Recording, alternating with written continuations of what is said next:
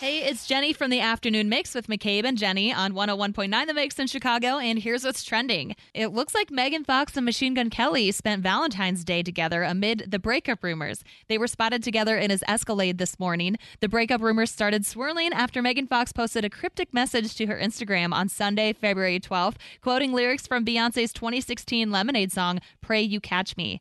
Hours after the post, Megan Fox deactivated her Instagram account altogether. Charlie Puth has announced Charlie the Live Experience, which is a tour that kicks off in May. It will make its way here to Chicago on June 24th at Ravinia and conclude on July 11th in LA. And Beyoncé fans are starting to secure pre-sale tickets after another Ticketmaster issue regarding her tour. Ticketmaster announced last week that demand for Beyoncé's Renaissance World Tour had far exceeded the amount of available tickets by more than 800% in the first pre-sale group alone.